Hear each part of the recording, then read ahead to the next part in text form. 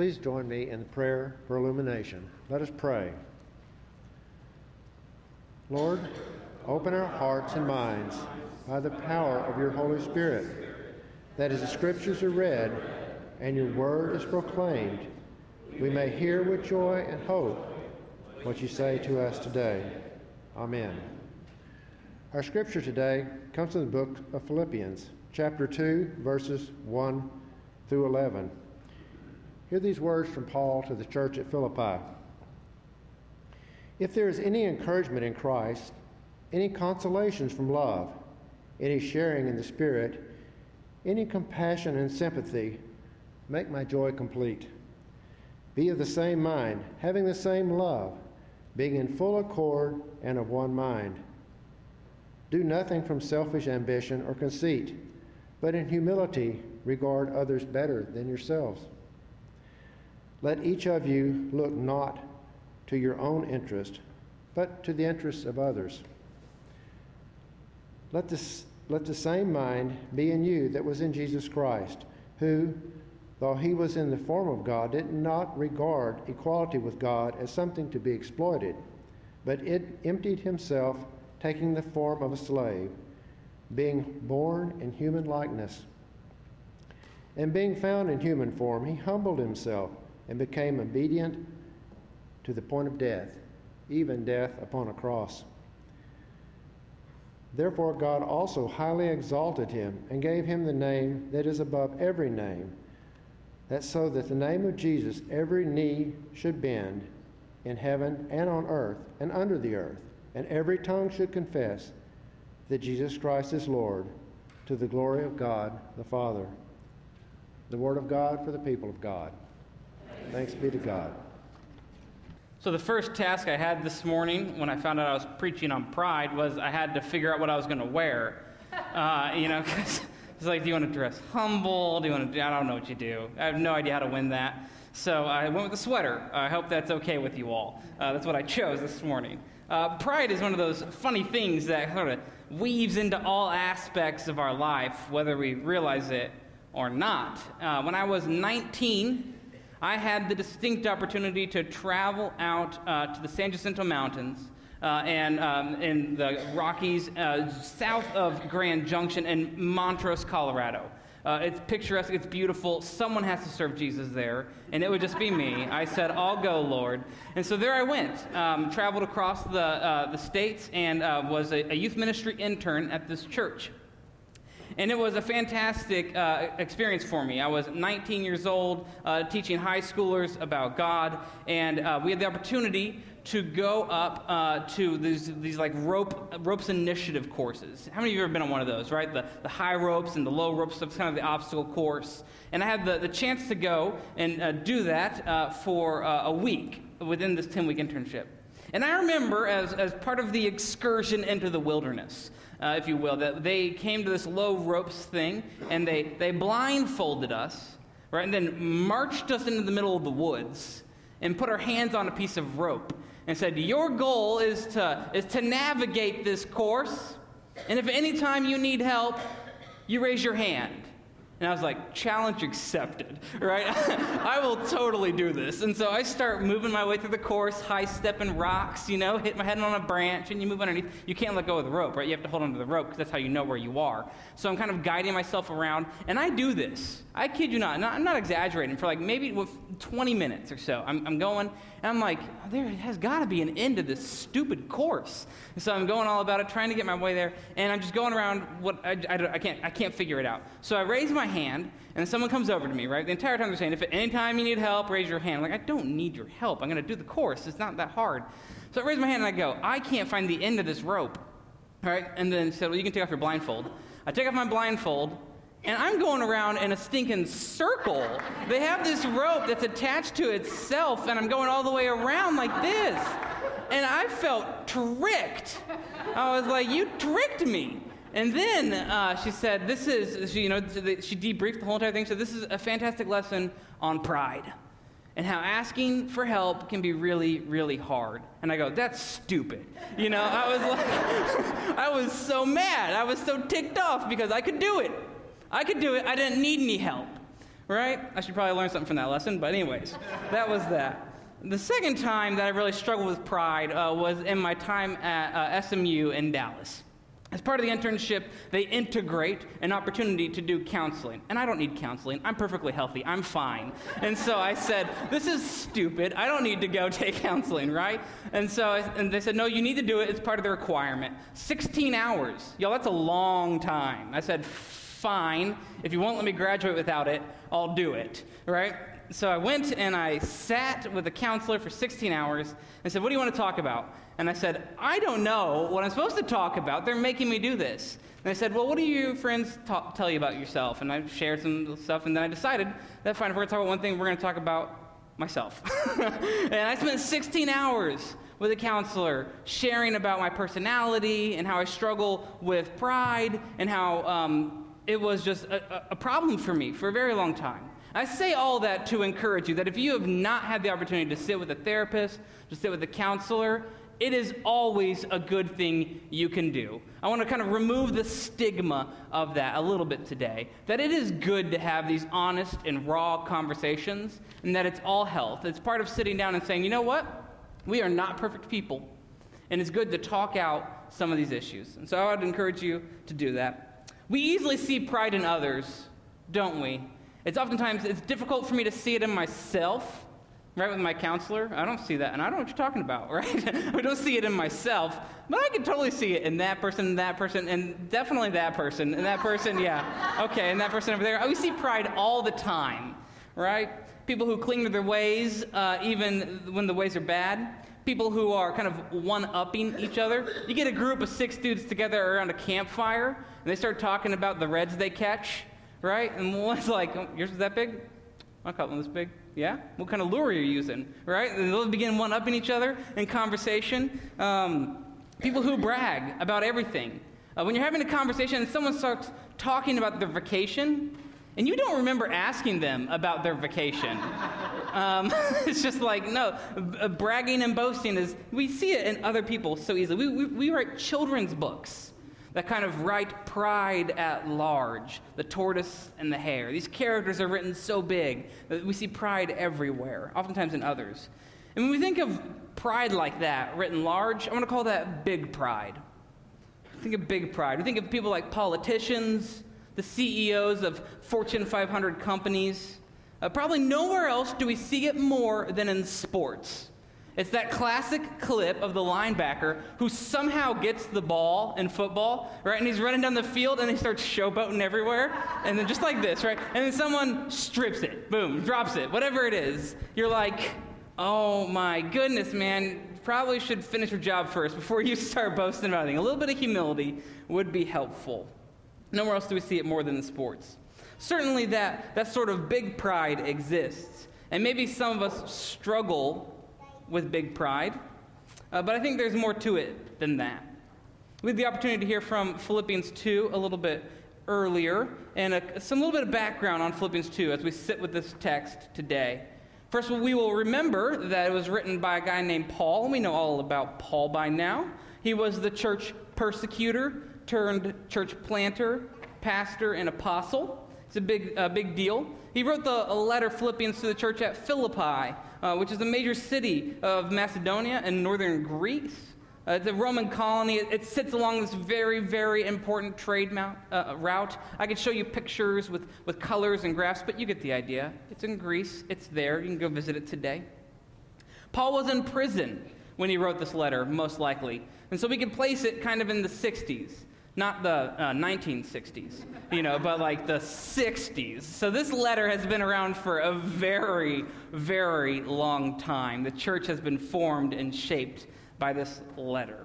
In fact, just out of curiosity, how many of you have heard those words from Philippians 2 this morning? Yeah, almost everyone in a pew. Absolutely. At first service, same kind of stat. Everyone's heard this passage. So there's so much that I could preach on out of Philippians 2.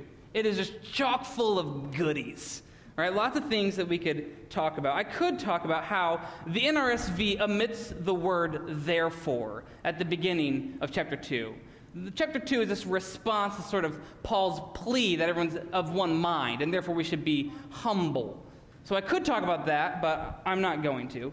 I could talk about how this is the famous kenosis passage in Greek. And kenosis means emptying of oneself. When we think of God Almighty, God the Father, we think of the things that usually ascribe to God, such as God's all-powerful, all-knowing. We call these the omnis. He's omnipresent, omniscient, omnipotent. These are the things that we would say God is. And then Jesus in the incarnation sheds all of those omnis. Jesus gives up omnipresence, all-powerful, all-knowing, and becomes one of us, gets in the game. This is the kenosis passage. I could preach on that, but I ain't going to do that either, right?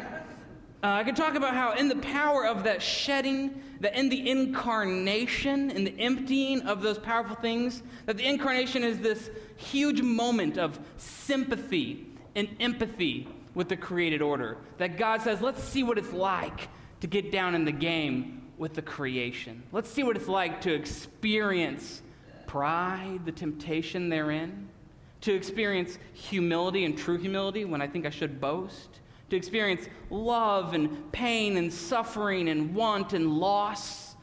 I could talk about that, but I ain't going to preach on that either, right? Those are things that are all in Philippians 2. They're all there. Instead, this morning, I want to focus on verses 3 through 5, because this hits a little too close to home. I think it'll preach well too. So, verse 3, do nothing from selfish ambition or conceit, but in humility regard others as better than yourselves. That's awful. Bad advice, Paul. Okay, next verse. It says, let each of you look not to your own interests, but to the interests of others. In verse 5, let the same mind be in you that was in Christ Jesus. Next verse, right? Was that it? 3 through 5? Yeah.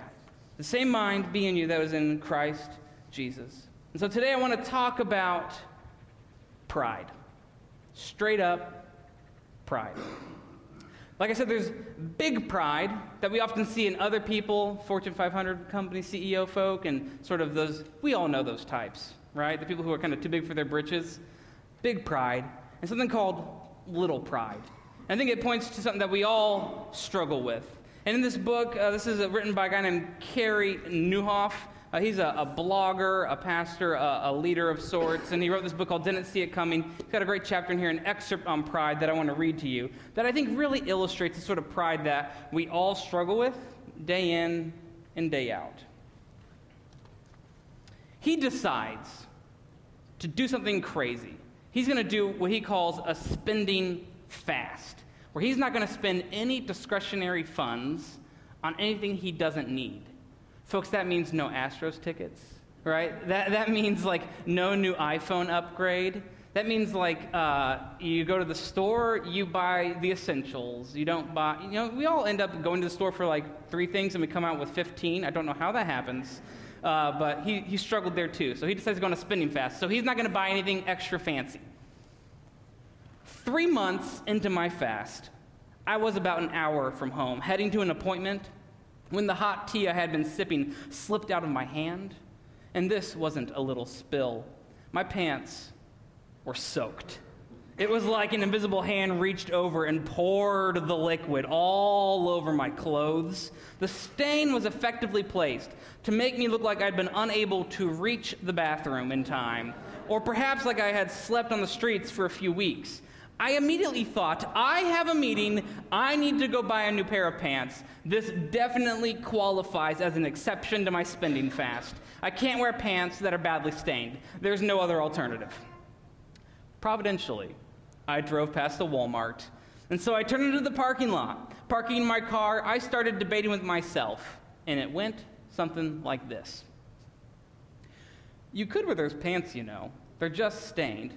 No, that would be embarrassing. I would never dress like that. And they are, after all, really stained. If you bought the pants at Walmart, that doesn't even qualify as breaking a spending fast, right? Walmart is not the place where you normally go to buy clothes. It's not like you're breaking any rules anyway. So what's really driving this, Carey? Basically, you want to protect your image. You're too embarrassed to be the guy with the big stain in an awkward location. And now you're an elitist about Walmart because you're too stylish to shop for clothes there. Shut up, self. Stop it. And so, do you see how pride shows up? if none of us want to be seen in public with stained pants, we're afraid we'll be judged, dismissed, or humiliated. Nobody wants to be looked down on. We have reputations to project and images to project. Yes, even at Walmart.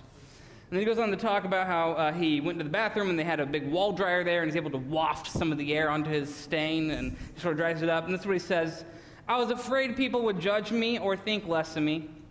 I didn't have the humility to risk being misunderstood, judged, or seen as uncool, not even for an hour, until I was able to get back home. Pride runs so deep. It's one of the cardinal sins against God. Pride made me believe these things. What other people think matters more than what God thinks. God's love for me is not enough. God's approval of me is inadequate unless I have the approval of others. Appearance, they count a lot for me, and I am what others think I am. Those are powerful observations that he had over some spilled tea on some pants, all about pride and how it affects us all. So pride can be simple to understand, can it not? The antidote to pride is humility. So when someone says you're being prideful, you say, well, that's okay, I'll just be more humble, right? It's so easy to understand, but it takes decades to master. It is much like the game Go. If you've ever tried to sit down and play the game Go, you know what I'm talking about. It's a simple grid game. It's an ancient game that the Chinese used to play and still do. And one opponent gets white stones and one opponent gets black stones, and you just alternate placing stones. And the goal is simply to capture as much area as possible. There's only one rule, and that's you can't box yourself in. It's got one rule, y'all. It's a game with one rule. And people spend decades mastering it, much like humility and pride. Pride is one rule, right? If you're going to try to not be prideful, that's it. You just be humble. That's it. That's all. That's the only rule. Just be more humble. Okay, let's pray and go home. No, it's not that simple at all. It takes decades to cultivate and master humility as you wrestle with your own pride. And I'm not talking big pride. We're talking little pride. We're talking little pride. So there are some symptoms of little pride in all of our lives. And I think if we want to key in on areas that you might struggle with pride, that I struggle with pride, let's key into some of these areas. The first is when we compare ourselves to others. You're driving along in Lake Jackson, you're minding your own business, you're going down Oyster Creek, you're going to H-E-B, and you come up to the light and you stop. There is temptation all of a sudden.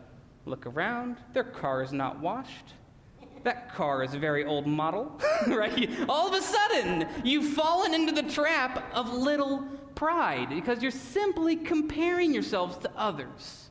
You're enough, but you're comparing yourselves to others. That's little pride, not big pride, that's little pride. Another thing to look out for when we talk about little pride is your self-worth. You do your 360, you do your end-of-year evaluation, you get it back, and people say some things about you, and you go, oh, I guess I am a pretty good supervisor after all, right? Or someone says, worst supervisor ever, and you go, they don't know what they're talking about. I'm a gift to this department, right? You get your 360 back, you get your evaluation back, and all of a sudden your self-worth comes into conversation. These are temptations for little pride to enter the scene. The third thing is when you are unable to celebrate somebody else's success. Let's say someone down the hall in a different department is killing it, right? They're bashing the numbers, they're just meeting goal after goal after goal, and you're sitting over here saying, stupid, right? We can do better. Come on, guys. No, what you should do is get up, walk down, and say, you are doing awesome work. Keep doing it. Just you shoot for the moon. I believe in you. If there's any way that we can support you, just let us know. But when you cannot celebrate other people's successes, little pride has crept into the scene and is going to grow into big pride before you know it. When you cannot celebrate other people's successes. When you cannot share the stage, little pride is creeping up in your life. When you think that you have a gift to offer the masses or whatever it is, and you can't bear to share the stage, little pride is creeping up and will turn into to big pride. And when you want some say in everything, that's a sign that little pride is creeping into your life. When you have a better idea of how the people should run the website, and you're not even in the communications department, but you find yourself giving advice to someone who is and sort of seeking that advice in, little pride is creeping up in your life. When you think you know how to run the books better and you see the accountants doing what they're doing and you're like, why are they running, like putting these numbers here and this over here? And you start to critique slightly, little bit by little bit by little bit. Little pride is entering the picture and can turn into big pride before we know it. And so, folks, I have good news this morning. Good news. The solution to pride is humility. The bad news is that's awful. It's so hard. Humility ain't fun one bit. Y'all, it is so difficult to master. So humility is a solution to pride. And there's 4 things that I think will help us practice humility going forward. The first is practicing the habit of gratitude, knowing that all things come from God. You did not earn it by your own bootstraps and ability. It is a gift. It is a gift from God, and God calls you simply to steward it. It is not of your own doing. It is from God. The second is you have to remember where you come from, right? There was a time when I didn't have a degree. There was a time when I was working 2 jobs to make ends meet. There was a time when we lived in a dirt cheap apartment above a garage to make it happen. There was a time when you were on food stamps. There was a time when you used the pawn shop as a bank. There was a time where you came from something that you are not today. And you need to remember that there are other people there as well, and they need to journey along with someone. And that's an opportunity for you to practice humility and to remember where you came from. The third thing that we can do to practice humility is to push other people into the spotlight. And friends, we have a fantastic model on this. I told Pastor Peter I'd share about this. I told him not to let it go to his head. But out of all of my peers, I preach the most out of any associate I know. And it is because Peter models humility here in this building every Sunday by offering other people the chance to get up here and share a message. Such humility. And that you go to other churches, you're not going to see that because pride is an issue in American culture, right? We have such a model here, and Peter being humble and offering to share the spotlight, people have a chance to share their gifts as well. The reason why we don't want to share the spotlight is because we have the assumption that we worked to get there to earn it, and we don't. What we get to do is we work to get there to bring other people alongside with us. And to say, come do it with me. Come do it with me. And that is a far better practice than saying, I earned this, I get to keep it, it's mine.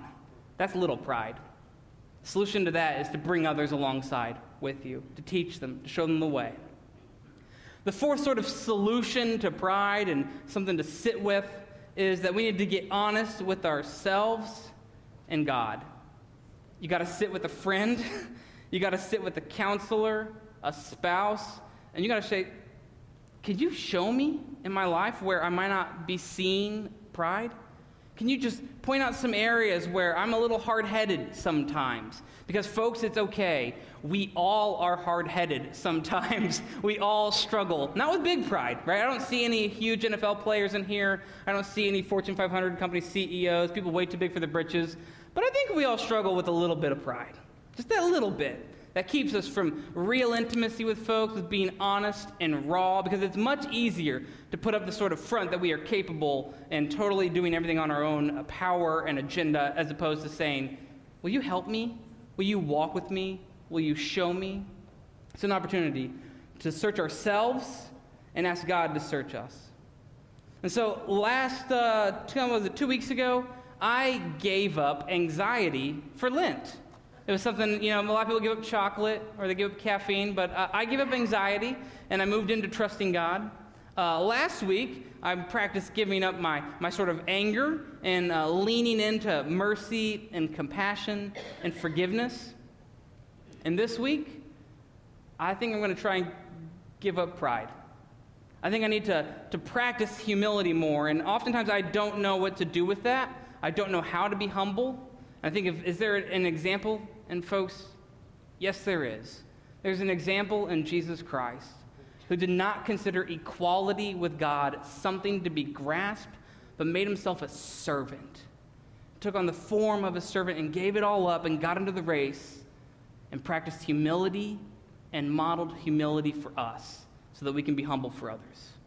And so maybe so. I hope that you also practice humility with me as we try together. In the name of the Father, Son, and Holy Spirit, amen.